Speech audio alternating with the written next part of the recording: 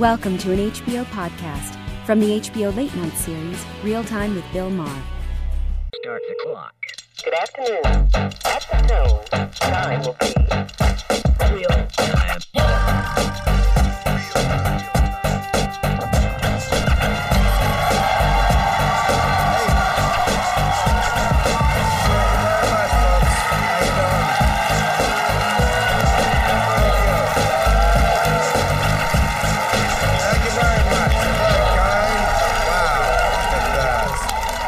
Thank you. And let me just say thank you for really applauding and not Rand Pauling it. You know what I'm talking about? This is an amazing week. A week of a lot of fake scandals and one real one. We'll get to that. But here's my favorite fake one. You saw on Tuesday, the Prime Minister of Israel spoke before Congress. The Republicans fucking love this guy. I thought they were gay for Reagan, but, I mean, they were jumping up and down like they're at a Taylor Swift concert. And, okay, but here's the scandal. The next day, all these conservative outlets got on Rand Paul, the Kentucky senator, because he wasn't clapping enthusiastically enough. Because we live in North Korea now, people,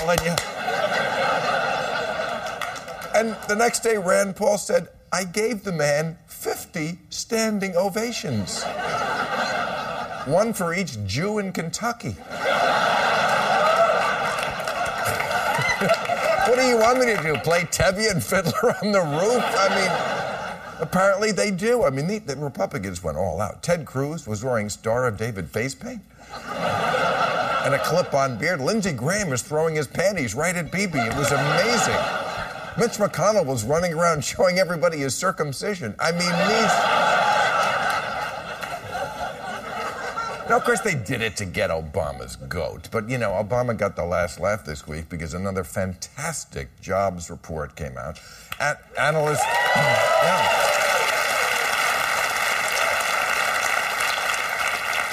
say the economy is in ideal shape for a Republican to come in and wreck it again in 2016. Isn't that good? Now, listen to this. 295,000 new jobs last month. Unemployment is down to 5.5%, which the Fed says is full employment. For the first time since 1977, private sector job growth has exceeded 200,000 for 12 consecutive months. Or as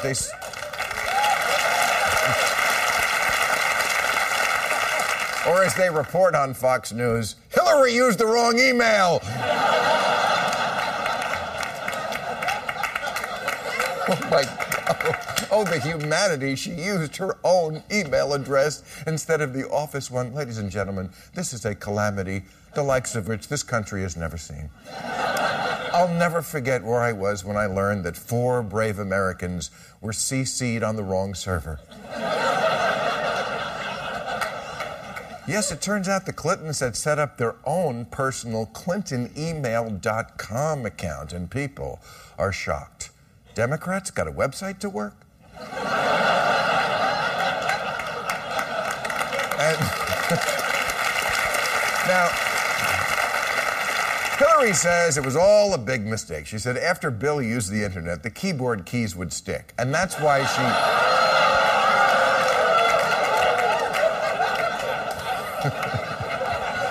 It's funny, I heard John McCain yesterday. He said, McCain said, he doesn't use email at all. He said, because, you know, with my temper, I just don't trust it. Okay, you know what, Grandpa? We know that's not why you don't use email. Republicans are not the most tech-savvy people in the world. McCain thinks megabytes is the Secret Service code name for Chris Christie.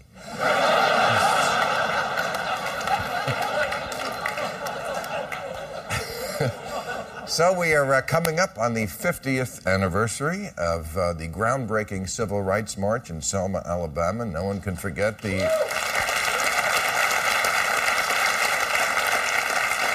No one can forget the images from that horrible day when police with fire hoses and dogs and clubs viciously attacked Bill O'Reilly. So President Obama and dozens of people from Congress are gathering there to commemorate the event, and police from Ferguson, Missouri say they'll also be there to hand out jaywalking tickets. Yeah, now that's the real scandal I was talking about. Did you see what went on? The Justice Department released a report about what was going on in Ferguson, Missouri. Apparently the entire town is basically a scheme run by racist cops to arrest black people. Not just arrest them and harass them, but then finance the town with the tickets and the fines. On the police cars, right on the side, it said, to collect and serve. All right, and now what you really care about. Harrison Ford. He's fine. His condition has been upgraded from cranky to grumpy. As I am sure you know by now, Harrison Ford owns a vintage World War II era, as most of us do, plane which crashed at a golf course here in L.A. And he's something of a hero because when the engine failed, he managed to avoid crashing into houses, thus preserving the rights of future celebrities to fly dangerous antique aircraft over major cities. How about that, ladies and gentlemen? Hero! Now, it really is an amazing story because when the plane crashed, 2 doctors who happened to be golfing rescued him and treated him and possibly saved his life. People are calling it a miracle. Doctors working on their golf day? All right, we got a great show. David Axelrod, Genevieve Wood, Matt Taibbi are here. A little later, we'll be speaking with writer-director John Ridley. All right, let's meet our panel.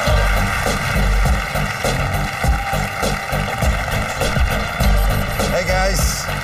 All right, he is contributing to Rolling Stone magazine, and author of The Divide, American Injustice in the Age of the Wealth Gap. Matt Taibbi is with us. Hey, Matt. She is a senior contributor to the Heritage Foundation's Daily Signal, and our old friend from Politically Incorrect, been too long, Genevieve Wood. Hey, how you doing? Welcome back. Thank you. He's the former senior advisor to President Barack Obama and author of Believer, My 40 Years in Politics. David Axelrod is over here. Okay, so I mentioned in the monologue that was a few scandals this week, a few I thought were fake and one that was real. We should talk about the real one first, that's Ferguson. But let's wait till John comes out to do that because, let's be honest, he's black and we're not. So let's talk about Hillary and her emails first. Now, I say it's a fake scandal. Maybe it's not. Let's just ask that question. Is there any there? Should we be talking about it? I think there's there. I mean, we don't know what's there yet, but no, I think this is a real scandal. I think it's a real problem. Hillary Clinton basically did not do what she even told her own staff at the State Department to do, which is do not use personal email for official business. Yet the whole time, she's doing it. And, you know, whether there was a law before and after, while she was in that office, a law was out there that said you should not be using your personal email for this kind of activity. Was it a law? It was a statute. It's a rule. A rule. It's a rule, and it's a rule Rule's not a law. It's in the employee handbook. Yeah, it's not in the Constitution. But it's in the employee's handbook that you would think you would think a leader would follow. Right. And I think, look, this is something. We already kind of fudged it from rule to law. Yeah. We already kind of.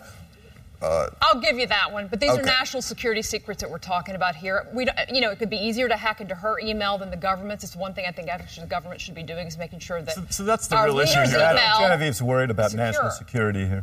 Well, I am worried about national It just seems our scandals have gotten so lame.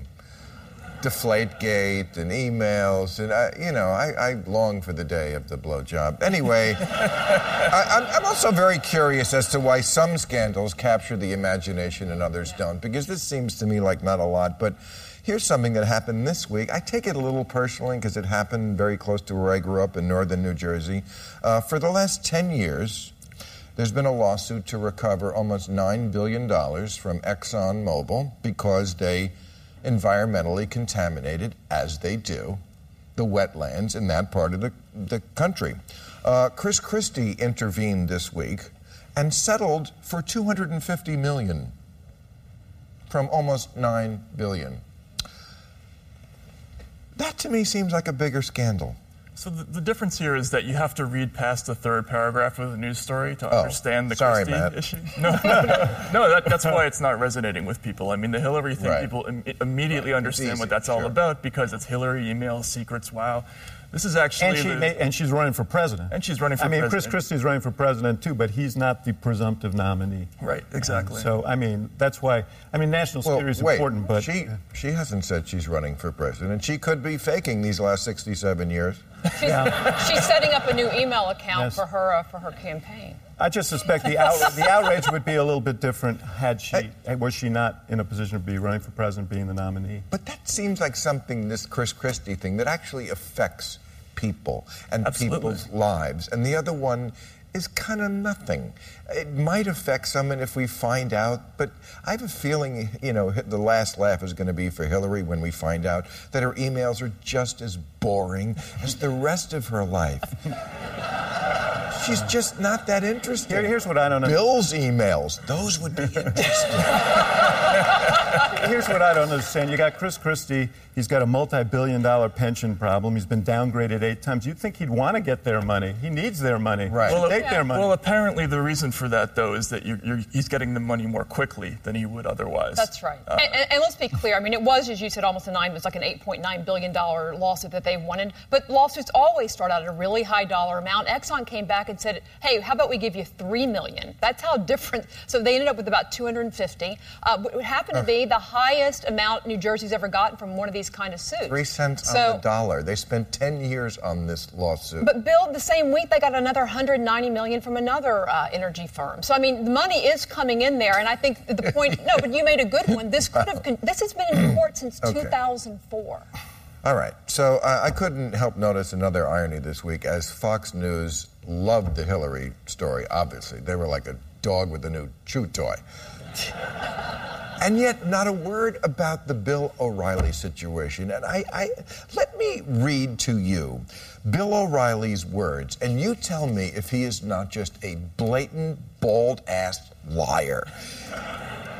He said, I've reported on the ground in active war zones from El Salvador to the Falklands.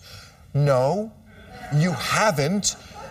There's no gray area here. A war zone is where the war is going on. You were in the capital of a country that was at war, but the war was 1,200 miles away. 2, Bill O'Reilly, I saw nuns get shot in the back of the head. No, you saw pictures of that. Bill O'Reilly, I've seen Irish terrorists kill and maim their fellow citizens in Belfast with... No, again, you saw pictures of it. It's not the same thing. I've seen pictures of the Hindenburg. I don't say, I saw the Hindenburg go down. I mean, okay, one last one. Okay, there was a guy who was a friend of a Russian guy in America. He was a friend of Lee Harvey Oswald. So, as you might imagine, he's been of some interest to reporters for all the years after the Kennedy assassination. Maybe that's why, in 1977, he killed himself. Okay, here's Bill O'Reilly on that in his book, Killing Kennedy. As the reporter knocked on the door, he's talking about this guy's house, he heard the shotgun blast that marked the suicide of this Russian, assuring that his relationship with Lee Harvey Oswald would never be fully understood. By the way, that reporter's name was Bill O'Reilly.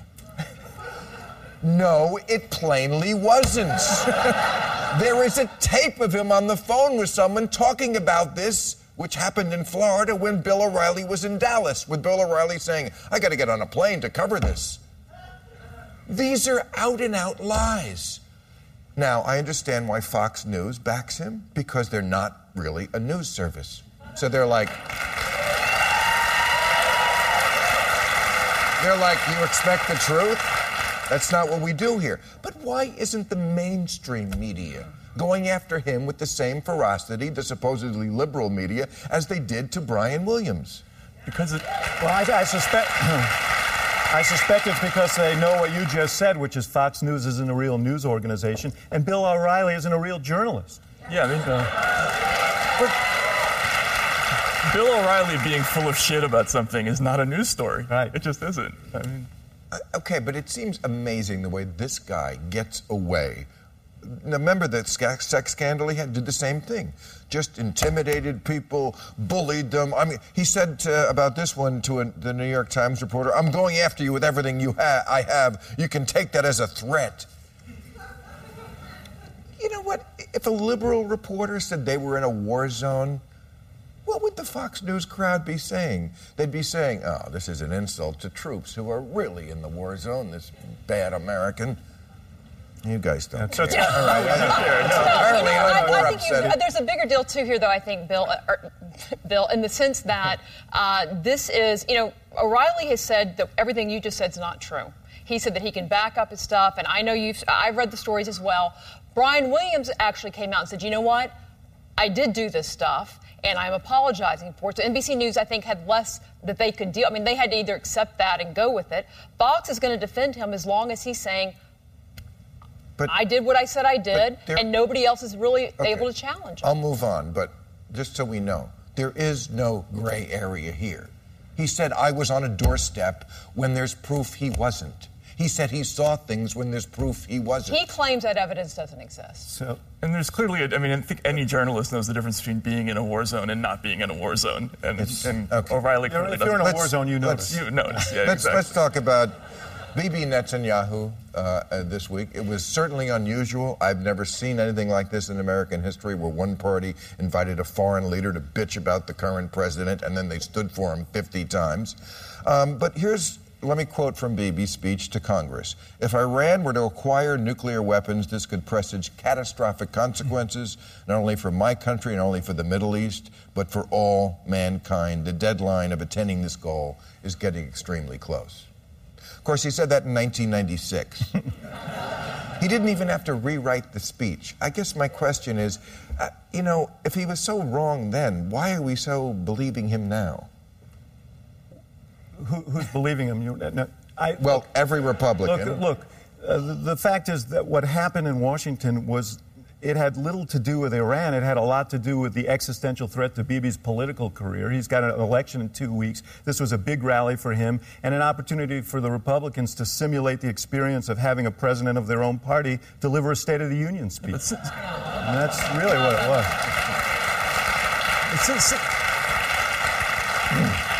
Since when does the U.S. Congress become a campaign stop for the Israeli president? I mean, that's since really, now. Yeah, I mean. Look, he's spoken before. I don't think this is about his election. I think this is about the fact that he truly believes. Not about his election. They timed it so that it would be shown at dinner time. But there's also another timing, which is we're coming up against this deal with Iran, and the clock is ticking. And the reality is Iran is a real threat to this country. And the reason he's given that speech before is because Iran's been a nemesis for a very long time. It's been Republicans and Democratic presidents that had to deal with them. I mean, that's a reality. The problem is he said nothing new. And he did offer an alternative to, what if the talks don't work? He didn't offer a realistic alternative that would suggest that he knew he had a better idea for how to stop them. At least the program stalled right now while we're having talks. That wasn't true before. We don't know that it stalled. We're taking the word of the Iranians that it stalled. Everybody agrees on that. Everybody agrees on that. No, not everybody agrees on that. But I understand why Netanyahu is paranoid. He lives in Israel. I would be too if I lived there. But this is America. Shouldn't we have a little more objectivity about this? And, there is some history. In 2005, there was a deal on the table that was pretty good because Iran had what they call a moderate president back then, too. Bush scuttled it. Back then, they had 164 centrifuges. Now they have 19,000. This is what Republicans always do. This is how they negotiate. I get absolutely everything or the deal is off. Remember the 10-to-1? Guys, we'll give you 10-to-1 revenue to taxes. No, not good enough. But basically you're saying it's the opposite, though, with the Democrats. Basically Iran's getting everything they want, including continue to run out the clock. We've already relaxed the sanctions. So what was working in the past that could keep them in check, we've basically already taken that off the table. When I was with the president, when we traveled around the world and he got world leaders to join in these sanctions, we were being ridiculed because everybody said it was naive to think that you could get withering sanctions that would impact on Iran. And now Republicans can't say enough about the sanctions. Now they're all all for sanctions. I would be for even stronger sanctions. It was 10 years, this deal. 10 years of inspections. Why is that a bad deal? Because, Bill, first of all, they have to agree to go along with it. What happens when they don't? What is our part of the deal when they say, you know what, those inspectors we were going to let in, we're now not going to? Or we're going to let them see this room, but we're not going to let them see that. And they have a history of doing that, just like any deals that we've made with North Korea. But we don't know that isn't going to be part of what comes forward here. The thing is, we do have to see the deal, yet, and there may not be a deal. That's right. And I don't think there should be a deal if it's a bad deal. But you also have to wonder what's going to happen if there's not a deal. And there are people who believe that, every problem in the world is a nail and the American military is a hammer. And we ought to be we ask our questions. What comes next if we don't have a deal? And this just shows everybody sees what they want to see. How about that dress, ladies and gentlemen? How about that for a segue? How many thought that dress was blue and black? Okay. What about white and gold? Where are my white? Really? So plainly blue and black. Okay. Anyway, we did a little research into this, and we found out that actually liberals and conservatives see these things differently. So we want to show you a few of these, and there's optical illusions and pictures, and I'll show you what I mean. For example, liberals see this as blue and black mostly, and conservatives see a slut who wants the government to pay for her contraception. Look at this one. Conservatives see an owl's face in a cup of coffee. Liberals see Newt Gingrich's wife.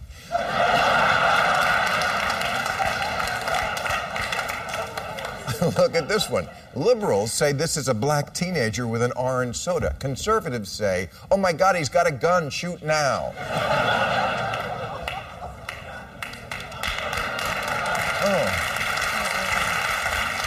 Booing into applause, my favorite reaction. Conservatives look at this and see an elephant with 5 legs. Liberals see the governor of New Jersey.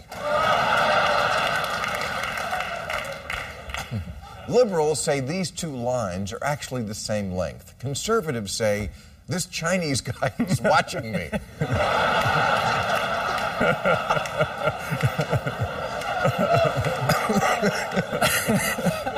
Look at this one. Liberals see 2 elderly people. Conservatives see 2 young people. Oh, here's a famous one. People argued this for years. Is it a rabbit or is it a duck? Liberals say it's a duck. Conservatives say, who cares? Let's deep fry it in oil. Liberals see Cory Booker rescuing a dog. Conservatives see Cory Booker stealing a dog. Look at this one. Liberals see a woman's face. You see the woman's face? Conservatives see Bill Clinton playing the saxophone with an erection. Okay. Now, before I bring out John, I just want to say something. I don't often mention the cause that is dear to my heart, which is animal rights. I figure I don't want to bore the people with the thing that I like the most, and I'm a PETA board member. It was a great week for animals. Ringling Brothers has decided not to use elephants anymore. PETA deserves the credit for that. And McDonald's is not going to put get chickens with antibiotics in them anymore, or at least human antibiotics. So if they stick to that, I'm going to do something I've never done. Go to the circus and eat a fucking chicken McNugget. All right. He is the Oscar-winning screenwriter of 12 Years a Slave, who was the creator, writer, and director of ABC's new dramatic series, American Crime. Please welcome John Ridley. There he is. John, how you doing, sir? Great to see you. How are you? I am very anxious to see your show. It is highly anticipated, and I think it says a lot about television that you are coming off a Oscar win. You won for 12 Years a Slave last year. You got the statue there. Years ago, no one who just came off an Oscar win would ever go to television. Patty Chayefsky didn't write Network and then go to, hey, I'm going to want to do a Rockford Files now. Yeah, well... Says something about TV, right, and where it's come? In all the platforms, broadcast, cable, streaming, it is a new world, and it's great to be there. I will say ABC invited me to be part of this long before the Oscar was on the horizon. So the fact that they wanted to tackle subject matter that's about who we are, where we are, how we view each other, and is complicated. Really says a lot about, again, where TV is going. What they wanted to tackle is getting more money, and what happened in TV is that, I must say, this network for years has done shows like this, and then everybody got the idea, oh, that's what American people want to see. So you saw it now on other cable networks, and now we're seeing it. This is a broadcast network for the first time that's doing something. But if I may say, though, I don't have a problem with a network wanting to make more money if part of that strategy is having shows that have people of color in front of the camera, behind the camera, talking about issues that not only important to us, but important to everybody. And ABC is doing that. So I don't want to sound like a shill for the Mouse House. But we all love money. We're Americans, and there is nothing wrong with that. There's nothing wrong with loving money. Unless it's a police department that is making money. We're going to get to that, yes. But I just want to ask you one more question about this show. It seems like it's going to be, I think in the Mauser, I could see critics saying humanizing crime, because usually in America, the criminal is just a prop for the good guy to get off a one-liner and blow his head off. You're going a little deeper. I mean, this show, it shows crime, but unlike other shows, it shows the aftermath, the effects on the victims, how it bleeds into the life of people around the event. You think America is ready for that, for actually humanizing crime and looking into the reasons why crimes are committed? I hope so, because the things that we are seeing happening across the country, they are not of any one thing or the other. They are complicated. They're complex issues. As you said earlier, that they go beyond the headlines. We have the advantage of being able to turn the page, but the people who are in these circumstances, the families of the victims, the accused, the families of the accused, it doesn't go away in 45 minutes. So I think that audiences, I mean, look, we had an amazing number last night. Almost 9 million people watched the show. I think audiences are ready for something more, and I appreciate that they chose this show to examine these things. I mean, as someone who's done so much research, I'm sure you have, as you always do, on crime, why do you think crime has gone down, as it has, almost across the board in this country, for years now? I mean, there are theories from everything from abortion is legal, so less unwanted babies are born, to lead in paint. I've heard that. I'm just asking what I would say there are many things. The aging demographics, access, the fact that even though we are in difficult times, that the economy is better. I think, unfortunately, you're still seeing people who are disadvantaged who get locked in a cycle. Young people of color, once you get convicted of a crime, if you go to jail, it becomes that much harder to get a job. So there are cycles that continue. But we are all sold on the fear. It's violent crime. It's all out there. The FBI statistics say, no, we are a safer society. We are actually a more respectful society. But again, you look at something like Ferguson, beyond an individual getting shot, the surprising thing about these reports is just the daily indignities that are heaped upon, and I mean heaped upon a community that no one would pay attention to until and unless a young man, unfortunately again, an unarmed black man, is killed in the streets, and people rise up. But it is unfortunate because the cycle exists. And when our show came up, it was after Trayvon Martin, and there was a part of me that thought, well, maybe we're past something.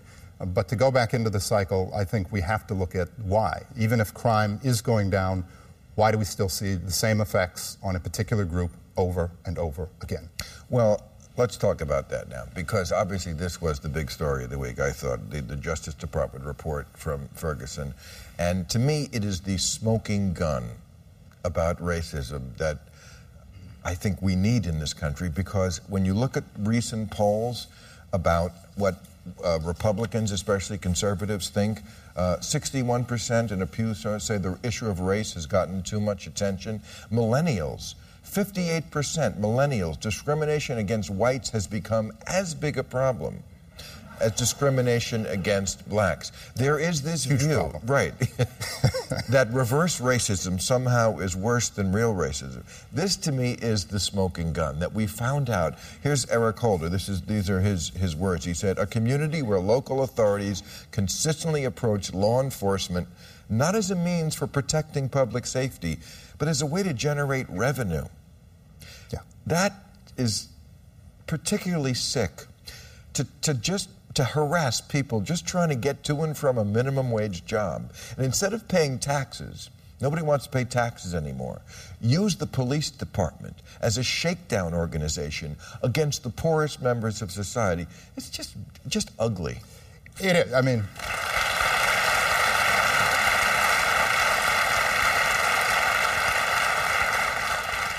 it is, and again, the cascade effect. And in this report, you hear about individuals who get hit with a $150 fine, which, nobody wants to pay that kind of money. But for a lot of people, it's not as easy as going on a website and putting in your credit card and paying that. And if you can't make it to court, if you can't afford that, if you go to court, you arrive late and it's shut down, that $151 then becomes $250, $300. There was a report of a woman started at $151, ended up $1,000. She's still paying it off. People lose their jobs over things like this. It is a smoking gun, I think, to some people. I think to a lot of people of color, this is business as usual.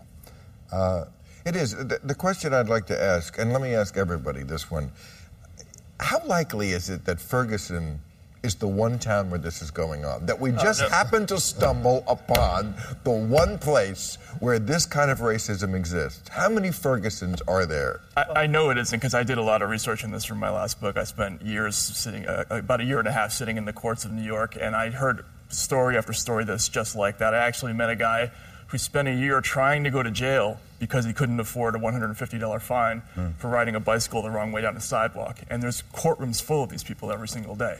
The thing about Ferguson that's really stunning is you've got a town that's 2/3 black and a police department that's almost entirely white. 90% of the arrests are in the black community.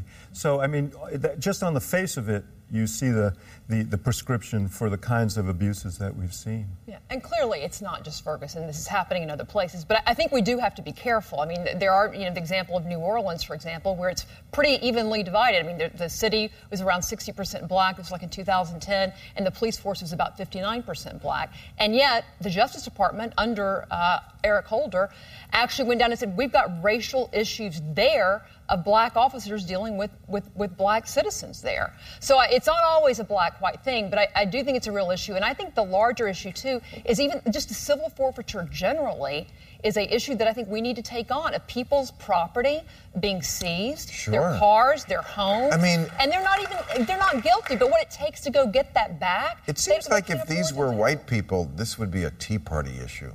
This would be big government, right? No? Well, civil forfeiture reform is something Republicans and Democrats can be a part of. I actually think problems within the criminal justice system have actually united. You see Rand Paul out there on sentencing reform. Yeah. So there is a coming together of the left and right on this particular issue. But for example, the Selma anniversary, why didn't any Republican leaders go with Obama to Selma? It seems like an obvious, it's not even something you actually have to... It's both, if it actually occurs that way, it is both shameful and it's just plain stupid. I mean, it's shameful. It's just the way you should be dealing with other human beings and recognizing that. But it's also stupid if you're a political party that says you want to do outreach and you're kidding me, you've got nobody there. I heard last minute that maybe Kevin McCarthy or somebody's going to go. But the fact it's last minute is a shame. Probably going to go now. After that. Let me read you a quote. This is from Kansas Secretary of State Chris Kobach. He said, under Obama, this is a reaction, I guess, to the Ferguson events this week. Under Obama, the word is going to come down that there won't be any prosecutions of black criminals. Wild guess which party? I always say, not every Republican is a racist, but if you're a racist and you're looking for a party, it just is not that hard.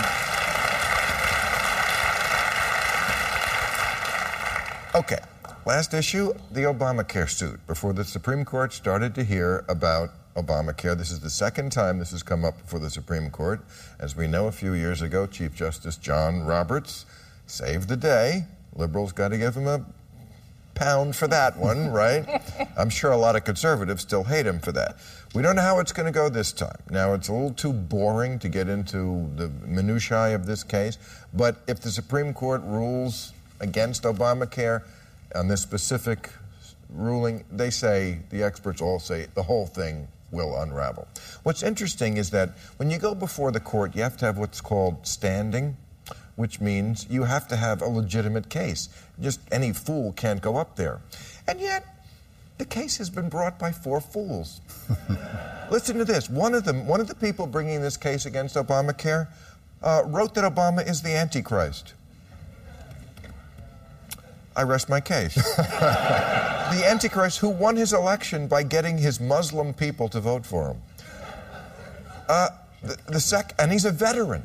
He's a veteran, which means he doesn't have standing because veterans already have their health care. It doesn't affect him. He's already getting socialism. Bill, there's 4 folks in this case, and I think there is standing. Look, the federal judge. Let me just read the other ones. The second one is also a veteran, also getting socialism. The third one is getting Medicare in June. Another case of getting the socialism that everybody should be getting. And she because the Veteran Affairs program's so fabulous for our veterans, right? Yeah. Well, actually, the VA program is pretty good for most. No? No. Does anybody talk about a scandal? It's better than nothing. That's our answer to our veterans, that it's better than nothing. Yeah, but this whole thing is about uninsured people. It's about people who have right. But why doesn't everybody have? I don't understand. Poor people get socialism. Veterans, soldiers get socialism. Old people. Why am I out of the picture? Why am I? What is the prejudice against me? I'm not a soldier, and I'm not poor, and I'm not old, and I'm not disabled. So fuck you. You're on your own. Which the whole you're case a rich white guy, and you're being prosecuted for it. That's why you're a rich white guy. Thank you guys John. cannot catch a break, and I'm sick of it. The whole case is predicated on this notion that Congress didn't intend people to get subsidies who are in the exchanges, on these federal exchanges. Nobody believes that Congress didn't intend everybody in the exchanges to get these subsidies. And so the court would have to go back on its basic precedent, which is legislative intent. This is just a way to try and unravel Obamacare. And let me tell you, when I was young and I had a child with a very serious illness, I was one of those people who almost went bankrupt. And I had insurance because the insurance was lousy. I couldn't switch because she had a pre-existing condition. And I think there are millions of Americans who are in the same position who have a lot riding on this, and it's more than just a game for ideologues to play. Yeah, but this is a law.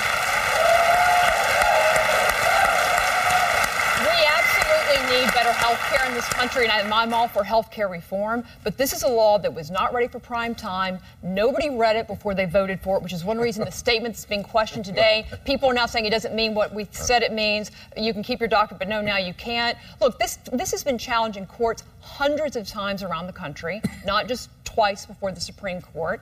It is a law that even now the CBO is coming out saying, we're talking about the uninsured, by 2025, over 30 million Americans still will be uninsured. Among those under are this law. undocumented Americans. You Some want of those, them to get insurance? that's 10 to 12 million. So what about the other 20? It's a new Can I ask position. one last question since we brought up the subject and it is about socialism? You saw the statistics on the economy. I recited them in the monologue. They're pretty amazing economy. Republicans always said Obama was a socialist. Does that mean they were wrong about that, or does socialism work?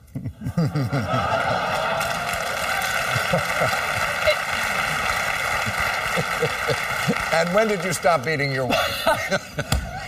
Dirty Great trick. question. I'm sorry. Thanks. All right. Thank you, panel. Time for new rules, everybody.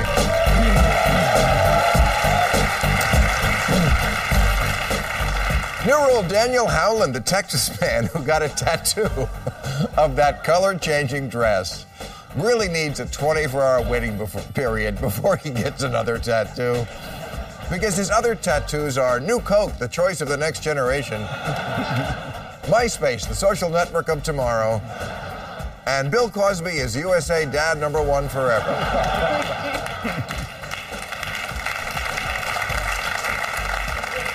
New rule, Bill O'Reilly and Brian Williams must co-host a new evening news program called Eyewitness News.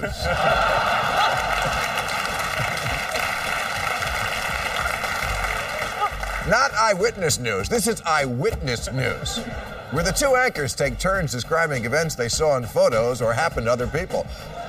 Watch Bill O'Reilly in the studio throw to Bill O'Reilly reporting from Syria, who tosses to Brian Williams, who's live in Tokyo, who then throws back to the newsroom and your host, Brian Williams.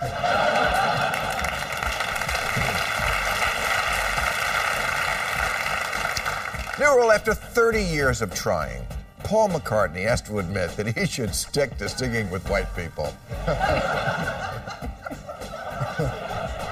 You'll get it later. Anyway, new rule, don't be upset if you just found out that Radio Shack went bankrupt and they're no longer honoring their gift cards. Be upset that someone thought so little of you that they gave you a Radio Shack gift card.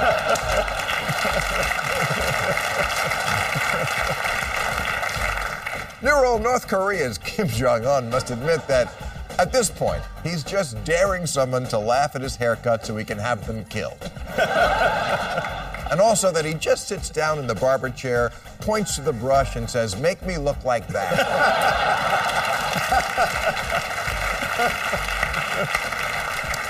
And finally, new rule, some conservative somewhere has to explain to me why they think Barack Obama doesn't love America. Because every time I hear him talk about America, my reaction is, get a room. He says things like, "In no other country on earth is my story even possible," and "America remains the one indispensable nation." And yet, 69% of Republicans say he doesn't love our country, and only 11% say he loves it the right way. But what is the right way? How much should we love our country, and how often? What if we want to love it, but it's tired and had a long day? And most importantly, should we love it from behind, or is that demeaning?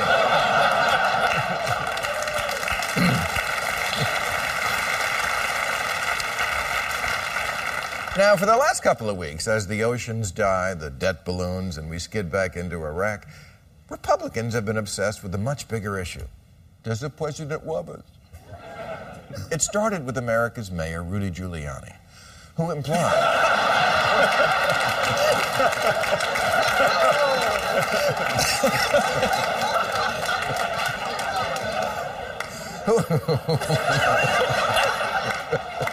It does kind of look like him.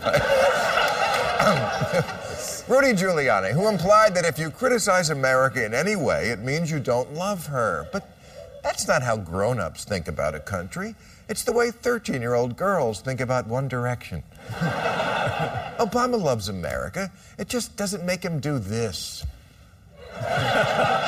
Because he's an adult and he knows the difference between his country and his mommy.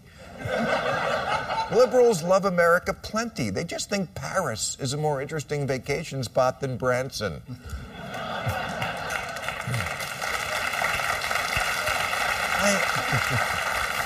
I have no problem listing what I love about my country. For one, we aren't ruled by a hereditary monarchy. The Bushes and Clintons take turns.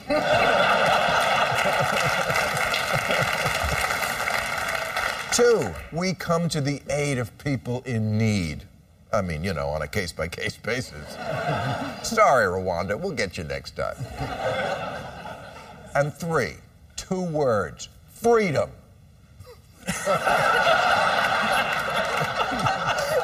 Face it, we complain, but if you had a choice of any country to be born in for the last 200 years, you'd choose, well, Canada. But after that, totally the U.S. of A. Which is not to say we're perfect. There's a lot to love about it and a lot not to, like our legacy of genocide, slavery, and racism, our income inequality, militarism, environmental damage, and the worst mass incarceration on Earth. We lead the world in obesity and use 19% of the world's energy just getting up the stairs.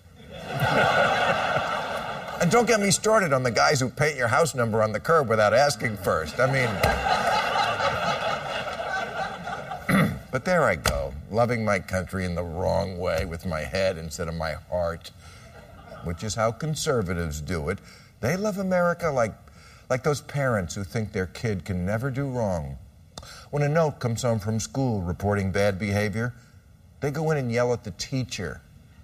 Or, in the case of the school board in Oklahoma, yell at the people who wrote the American history textbook.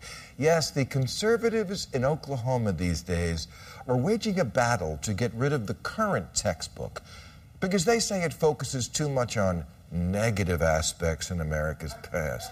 Like it mentions Japanese internment camps. Why bring that up? It's just going to make things awkward down at the sushi place. You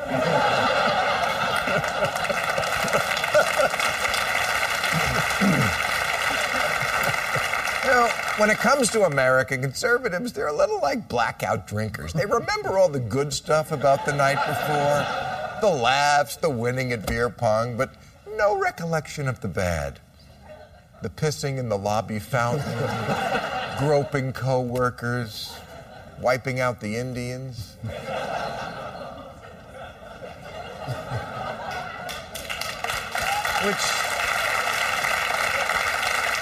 Which is a shame, because you can't turn the page on America's bad stuff if you won't print the page to begin with. If you won't acknowledge that many of the good things America has done are actually reversals of bad things America did. I think it's great that we gave the Indians the casino business in America. And I'm proud of the Emancipation Proclamation. I'm proud of women's suffrage, of the Civil Rights Act, of legal gay marriage in 37 states and counting. But all of that wouldn't have been necessary if we hadn't been dicks in the first place. All right, that's our show. I'll be at the Hope Center in Eugene, Oregon, April 18th, at the Kiva Auditorium in Albuquerque, May 2nd, at the Bayou in Houston, May 3rd. I want to thank my guests, Matt Taibbi, Genevieve Wood, David Axelrod, John Ridley, and Lawrence Wright. Join us now on Overtime at HBO.com. Thank you, folks. All new episodes of Real Time with Bill Maher every Friday night at 11, or watch him anytime on HBO On Demand. For more info, log on to HBO.com.